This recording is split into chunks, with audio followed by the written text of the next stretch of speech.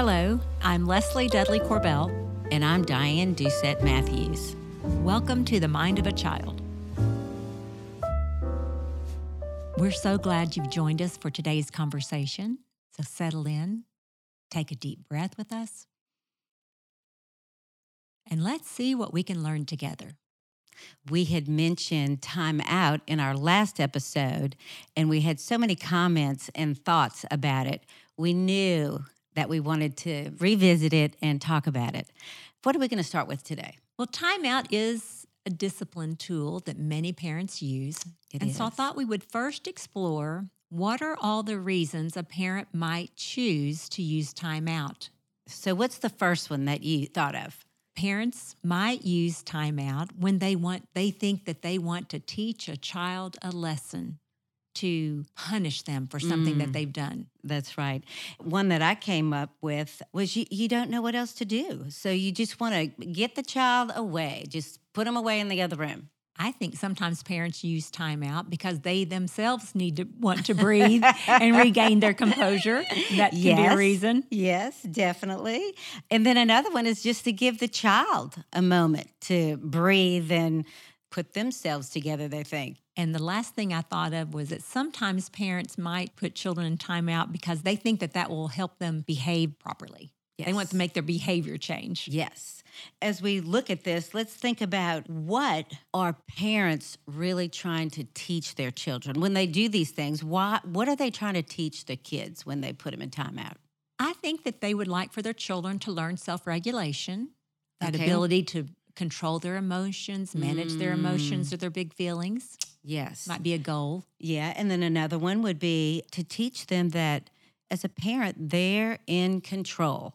And I'm going to tell you what to do right now. I think that parents are hoping that their child will learn a different behavior, learn to do things differently if they use timeout. Another one was just if you ignore a behavior, ignore the child, that things will change. Diane, do you think that any of these goals happen with timeout? Well, Leslie, I've talked about it. There's more effective ways to do the teaching and the training. Let's look at some of the problems that we see with timeout. Let's go ahead and just lay them out there, that these are problems with timeout that make it not as effective as we think it might be. Yeah, like the first one is we have been assigned as parents to be the trainer and the teacher. And so when we just send them off to isolate in another room by themselves, we're not training them and we're not teaching them. And also, if the situation is that their impulse control is out of balance or their emotions are out of control, we're not doing any training here. We're just saying, get out of my sight, go to the other room. So none of that is being taught. Yeah, I would agree with that. I think that idea of isolating children to learn these things on their own. I mean, we've talked about this before, but that ability to reflect and think about these things and learn a new skill also occurs on a developmental timeline. Right. And the young child may or may not have that skill to sit there and think about it. We've talked about how, if you listen to our podcast on the brain, we talk about the lower brain states. So when we use timeout to punish children, we shove children down into those lower brain centers. And when they are in those lower brain centers, they aren't able to learn. I know. They're only able to use the skills that they have there. And we're going to talk a whole lot more about this idea of punishment and rewards in a future podcast. So I'm not going to go into depth on it here. But I just wanted to throw that out there because it is pertinent to this topic of timeout. And we've had quite a few episodes where we've talked a lot about the brain. And so if you want to go back and listen to those, that would be important to understand this. But also how we started with, were you going to go there too? Yes. Yeah, well, go So Leslie. We start with this idea of that we're going to use timeout to teach our children a lesson. And then we end up at this place where actually they're not in a state prepared to learn anything at all. So it ends up being not as effective as we hope it would be. That's right. And there are other things to do. Yes. Coaching a child through their emotions. Yeah, let's talk about all the different ways that we can do that. We want to first teach them and talk about feelings. Talk about the feelings that you're having. Talk about the feelings that they're having. Start giving them the words to describe feelings. And then we want to teach them what to do when they have these big feelings. So those are two big pieces of teaching that have to happen. Yes. We also want to teach them the skills or behaviors that we wanted them to do in the first place. So we can't just assume that we're just going to shove them over in timeout and they're going to figure it out. Right. And so we should tell them what to do instead of what not to do. And check and make sure we have that clear and assertive voice that gives those directions. We can model the behavior. Yes. Very important to model the behavior. Yeah, and practice the skill, whatever it is. Okay, and then support and develop impulse control.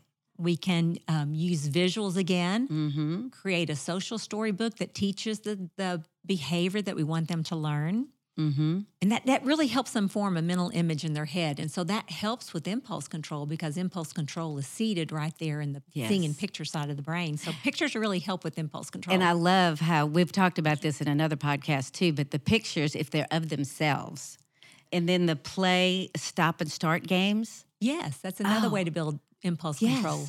We just played the games, but I didn't realize what it really was doing. What are some of the names of the games? Mother May I, Simon Says. Red light, green Red light. light, green light. Yes, that's simple, a great one. but yet that will really teach them to stop when they need to. That's great. So let's go into some situations to kind of show you what this might look like. So when something has happened and you're tempted to use timeout, this might give you some ideas of some other things to do that really could effectively teach your child. Yeah, some better options. Yeah. Let's say your child had markers and they wrote all over the wall. Your heartbeat starts racing a little bit. This is what you can do. You can go to them and say, well, what can we do to get the markers off the wall? Or you can write on paper, or you can write in the notebook. What would you prefer to write in? And then really maybe up your supervision. Maybe the markers needed to be in a place where the child couldn't reach them. The next one? Let's say the child says no or talks back. Now, that's not a behavior we want to have happen, and we might be tempted to put the child in timeout to teach them a lesson, to not do that anymore. But what if we tried it this way instead? Identify the feeling that's there. You seem angry. You wanted to play longer and weren't ready to clean up. You may say, I feel angry. I wasn't ready to clean up. You may not use that language and tone when you talk to me.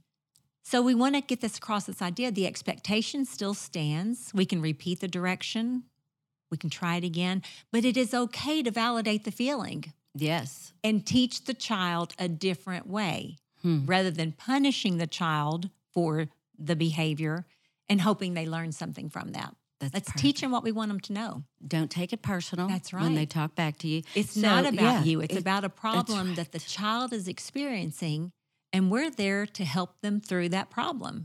Yes. And teach them a different way. Yeah. And if you can come at it with that perspective, you want to teach them. So you said validate feelings, give words to what to say, empathy, and then practice. Yeah. That's great. Okay, one more example, one more situation. Okay, tantrums. Sometimes I know parents have put children in timeout when they've had a tantrum. Right. And we're going to do a full episode on tantrums later, but we just want to kind of throw this out there. So again, I can teach the child about feelings, model the feelings and comment on my feelings and how I handle my feelings in order to teach the child. And then when the tantrum happens, breathe and remain composed in that moment and coach them through that process. Let them know that you're there to help them stay safe. Children don't enjoy having tantrums any more than we enjoy being a part of it. You know, when we send children away or isolate them because they're having big feelings, what pattern are we setting up for when they're adolescents or teens? Oh, goodness. We don't want to miss out on this valuable teaching time. So how many adults do we know that haven't yet learned how to regulate their emotions? Oh, my goodness. Perhaps they have had those missed opportunities, too, to learn how to regulate feelings. Let's go ahead and teach our young children how to handle their feelings, not just send them away to be in timeout and learn how to do it on their own. That is such a major subject that needs to be handled as a parent. I know I did not know how to handle my feelings or even identify my feelings. It's been years of working through this. And we can't teach what we don't possess. Right. And so it's very important to learn feelings and teach it to our children. And as we teach it and validate and ask questions, we're learning it too. It's not like an easy task, the things we're saying, oh, just do this, do that, do this. We know it's difficult because triggers are flared and parenting is not an easy thing to do.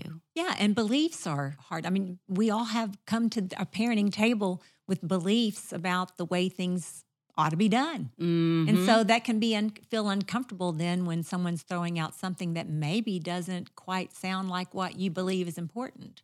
So we need help. We've said this many times before, and we will continue saying this.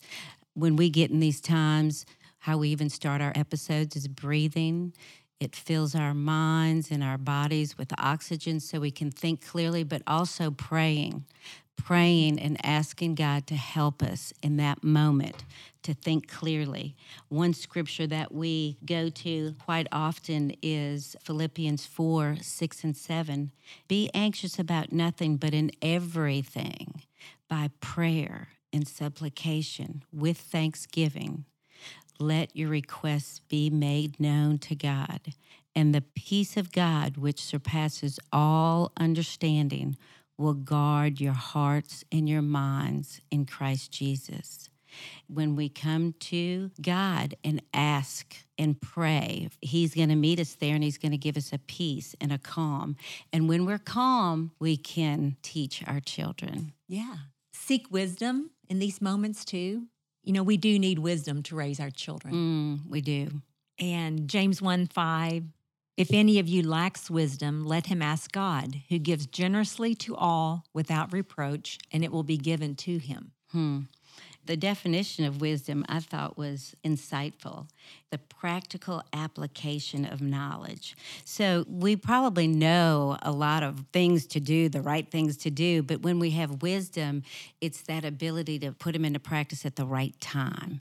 And God can give us that when we ask. And I think that wisdom, when we receive peace and we have that wisdom, it can help override what may be our learned behaviors that we have. It can help us question previous long-held beliefs about what is the appropriate, most effective thing to do right now. Yes.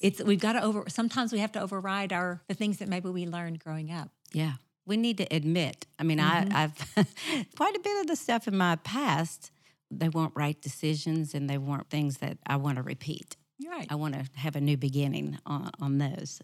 And then the other one, have compassion. Ephesians 4:32, be kind and compassionate to one another, forgiving each other, just as in Christ God forgave you. So, even in parenting children, just the forgiveness, not to hold it over their heads if they've had a bad day or they've been angry, they've been mean to you, they've said no to you, or even swung at you, just to have that compassion for them, just like Jesus had compassion for us. Well, compassion really does allow us to be present with the child and not take their problems and their conflict as our problems and conflict. It helps us help them focus on how to solve the problem. Yes. And you brought up grace and forgiveness. All of this is covered with grace and forgiveness in that moment. In Christ, we are forgiven. That's right. There's no shame nor condemnation for making a mistake. There's no shame and condemnation on the parent for making a mistake. If maybe sometimes your parenting hasn't been what you would hope it to be and you were triggered in that moment, this is not what this is about. There's no condemnation for the child. There's teaching and redirection and learning new ways to do things. What a gift that we have those that we can hold on to and cling to as we parent and as we do life. God is present. God is present. And I think as parents, we need to be present with our children.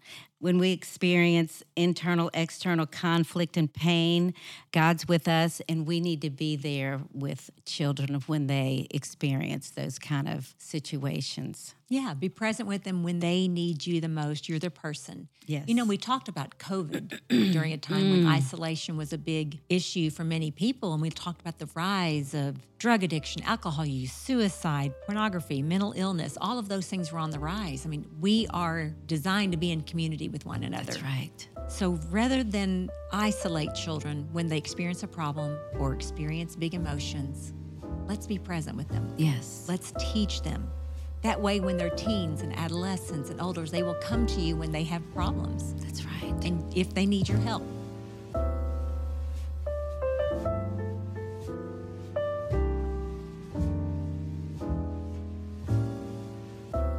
This just makes me, tear up, because I think all the teenagers and, all ages, they feel so lonely and isolated.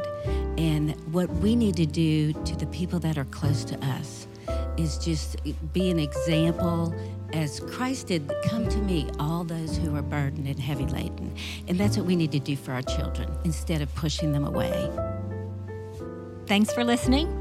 Check out our Instagram at The Mind of a Child Pod, or you can email us at themindofachildpodcast@gmail.com.